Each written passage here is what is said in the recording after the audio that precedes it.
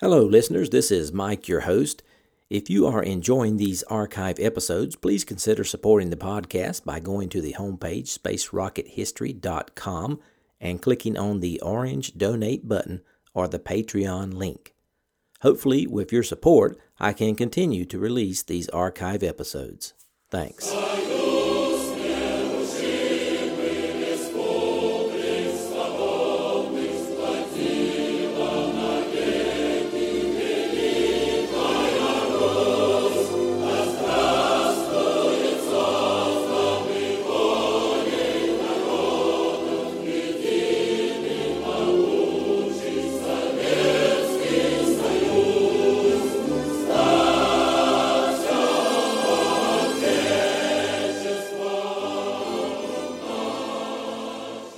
Hello and welcome. This is Michael Annis, and you're listening to episode 158 of the Space Rocket History Podcast. And now, Soyuz 2 and 3. The Soviet space program experienced great success in its early years, but by the mid-1960s, the pace of success had slowed. While the Voskhod program achieved the first multi-crewed spaceflight and first spacewalk, problems encountered led to its termination after only 2 flights, allowing the United States to surpass the Soviet achievements with Project Gemini. The Soyuz program was intended to rejuvenate the Soviet space program by developing space rendezvous and docking capability and practical extravehicular activity without tiring the cosmonaut, as had been demonstrated by the U.S. in Project Gemini. These capabilities would be required for the Salyut space station program.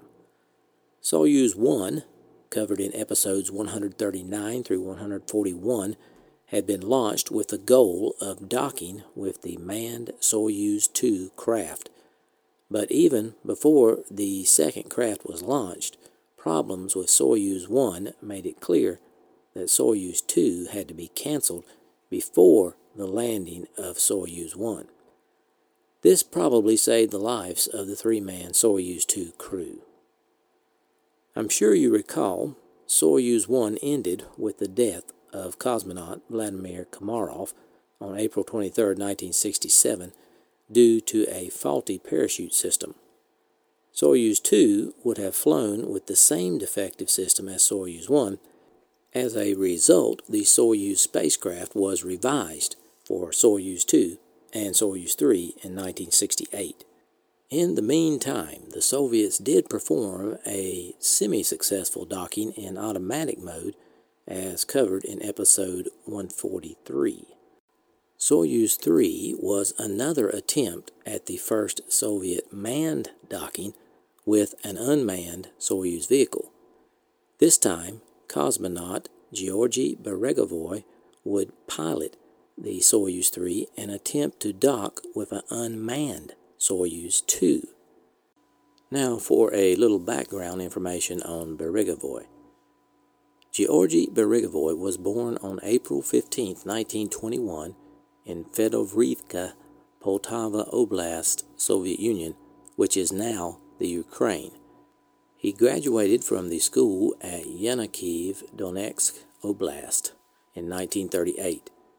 Then he joined the Air Force in 1941 and was soon assigned to a ground attack unit flying the Ilyushin IL-2.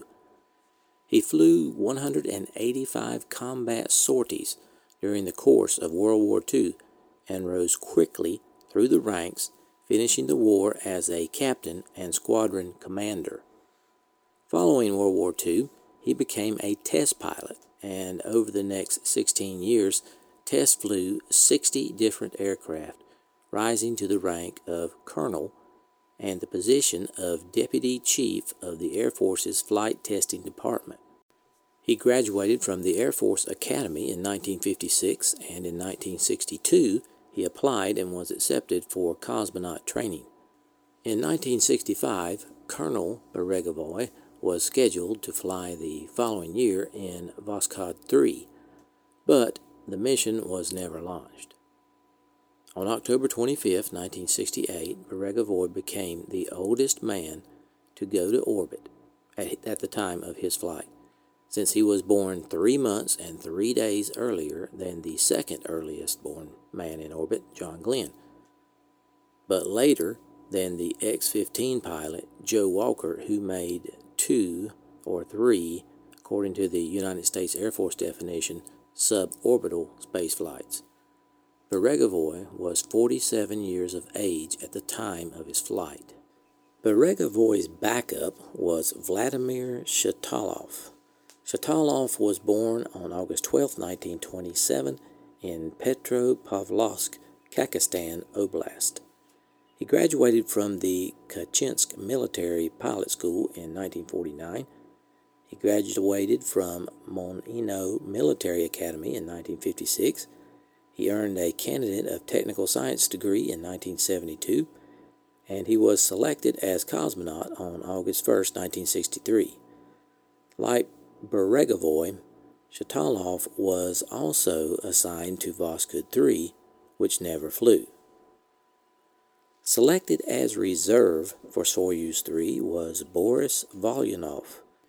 Volyanov was born on December 18, 1934, in Irkutsk, Siberia, but then his family relocated and he finished secondary school in Kemerovo Oblast in 1952. The next year he completed basic pilot training in Pavlodar, Kakistan, and in 1955 graduated from an aviation school in Novosibirsk.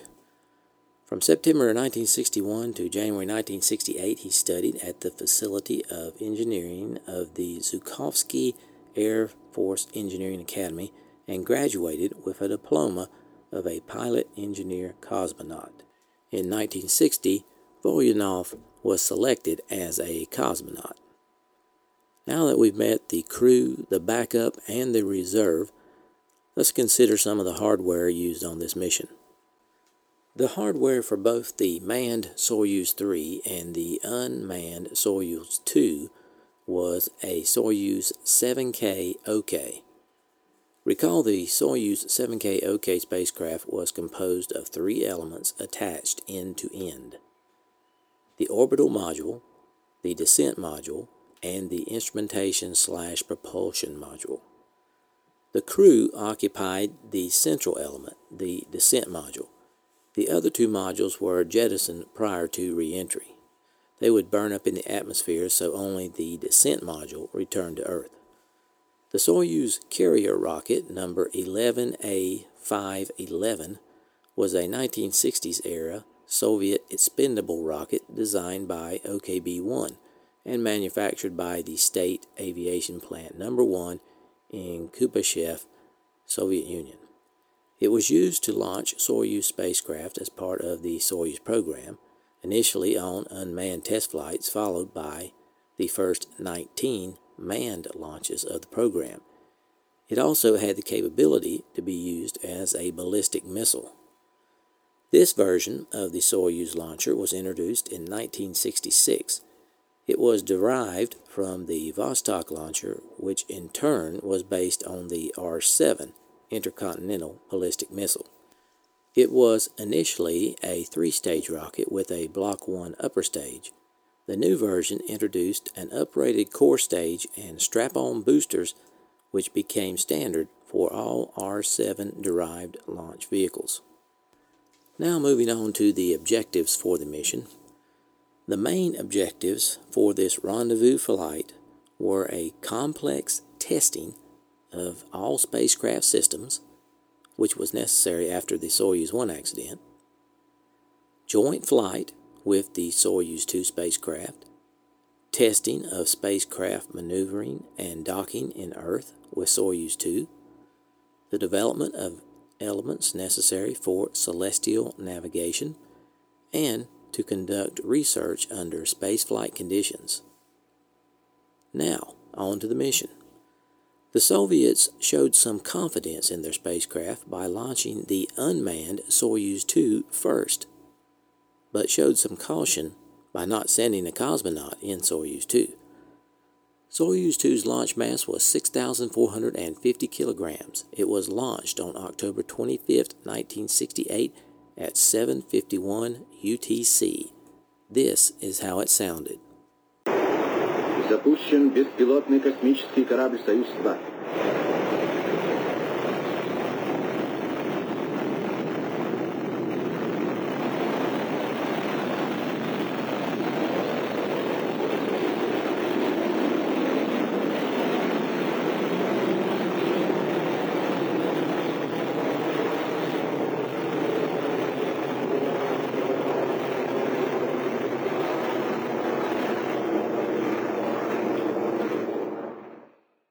Soyuz 2 was inserted into an orbit of 191 kilometers perigee and 229 kilometers apogee. There it stayed as the unmanned passive vehicle waiting to rendezvous with Soyuz 3. The following day, October 26, 1968, at 8:34 Universal Time, Soyuz 3 was launched from the Baikonur Cosmodrome. Here is how it sounded. Start!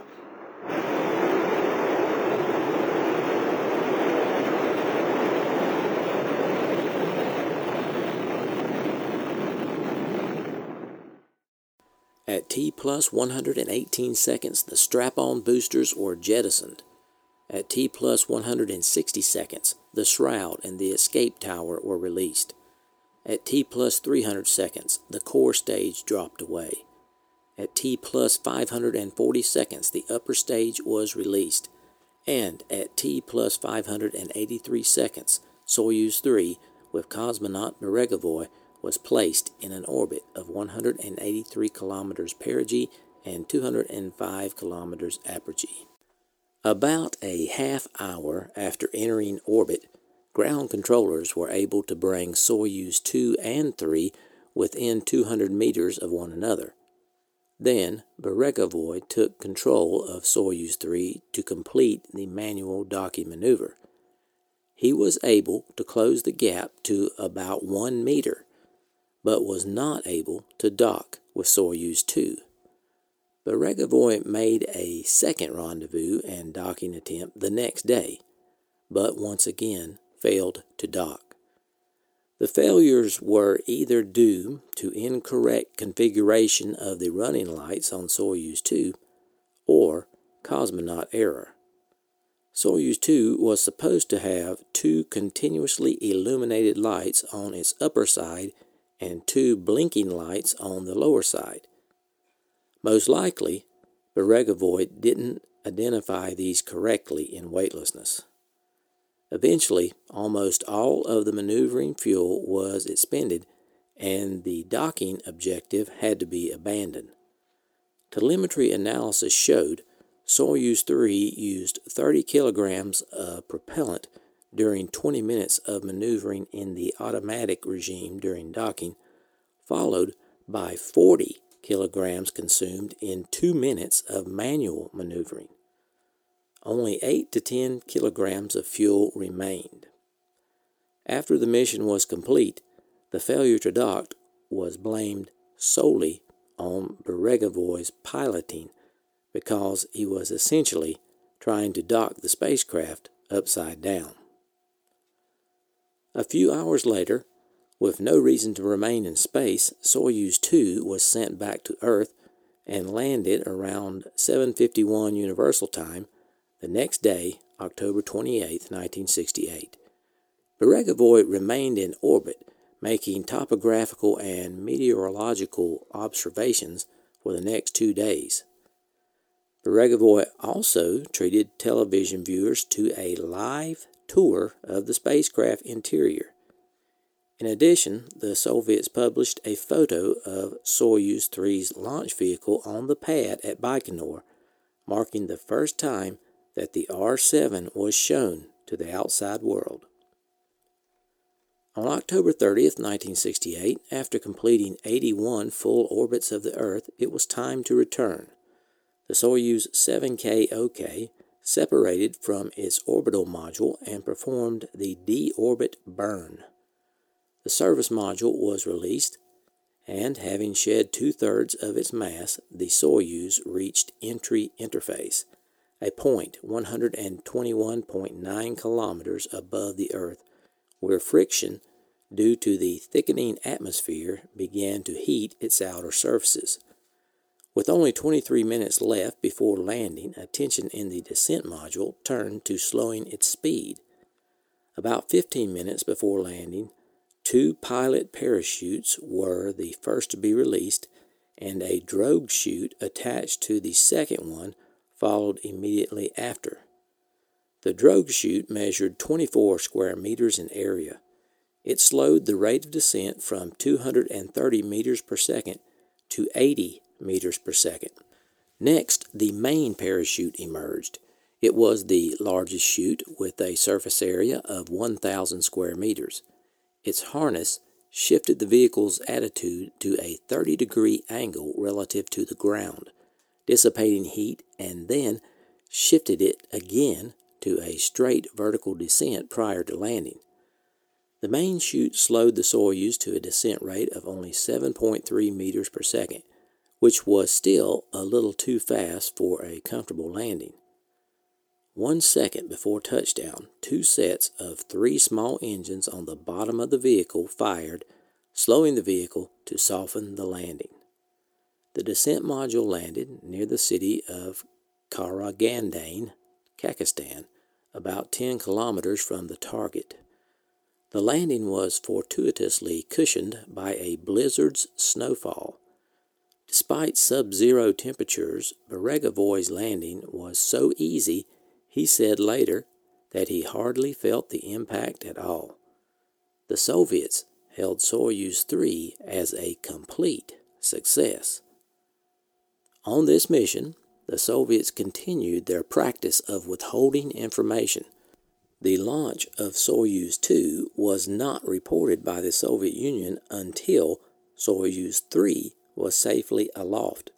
Then an official announcement was made. Although other nations were aware through their own monitors that the Soviets were conducting a mission. The Soviet government also concealed the fact that docking had been unsuccessfully attempted. Contemporary Western news reports described the orbital mission of Soyuz 3 in the same manner as the Soviet press, referring to a successful rendezvous with Soyuz 2, but characterizing it as a test with no actual ship-to-ship docking planned. This interpretation was widely accepted for many years afterward. The intended docking was only disclosed after the breakup of the Soviet Union, allowing historians to reassess the presumed success of the mission. The flight of Soyuz 3 had numerous effects on the future of space exploration, both short and long term. The flawless recovery of Soyuz 3 left the spacecraft designers with the impression that re-entry and landing systems had been perfected. That impression would be challenged with the Zond 6 flight. The value of the Outer Space Survey of Earth was a defining step in the development of the Soyuz program's grand strategy. The later evolution of space-based research platforms have roots in Beregovoy's lengthy and meticulous data collection. Even the failure of the space docking proved an experimental benefit to the Soviet space program. After the demoralizing catastrophe of Soyuz 1, the credible achievements and safe return of Soyuz 3 breathed new life into the faltering program. New flights continued apace, and they put the knowledge gained from Soyuz 3 towards missions of increasing audacity and success. Even with Beregovoy's failure to dock, he was celebrated as a hero upon his return. Soyuz 3 was Beregovoy's only spaceflight, and soon after it he retired from active duty, but that did not end his involvement in the public eye. At a public ceremony in honor of the Soviet cosmonaut team, Beregovoy was lightly wounded during the 1969 assassination attempt upon Leonid Brezhnev. In October 1969, Konstantin Feoktistok and Beregevoy traveled as guests of NASA throughout the U.S., visiting any city they chose, and the Disneyland amusement park in California. They were joined on the trip by U.S. astronauts as hosts, including Gene Cernan, Neil Armstrong, and others. Kirk Douglas and others hosted receptions for them in Hollywood, and almost every place they went, when accompanied by Gene Cernan, if a band was present, they played the song "Fly Me to the Moon."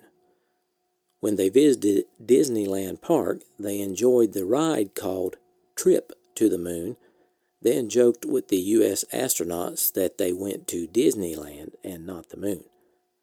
It was a trip that all enjoyed, and international friendships were made. During their visit, they were protected by special agents of the U.S. State Department by request of NASA.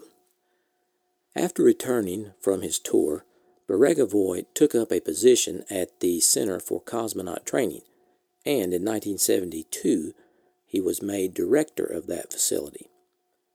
In 1983, he was a consultant for the film Our Century, and eventually he became a member of the Soviet Parliament representing the Donbass region of the Ukraine, SSR. In this capacity, he reportedly helped Viktor Yanukovych to start a new life, getting his 2 criminal convictions expunged from the court records. Many years later, Yanukovych became prime minister and then president of the modern independent Ukraine. On June 30th, 1995, Beregevoy died during heart surgery and was buried in the Novodevichy Cemetery in Moscow. Beregevoy was awarded the title of Hero of the Soviet Union twice, first time on October 26, 1944, for his military service during World War II, and the second time for his spaceflight. He was the only Soviet cosmonaut who undertook the spaceflight while already being a hero of the Soviet Union for a previous achievement unrelated to space travel.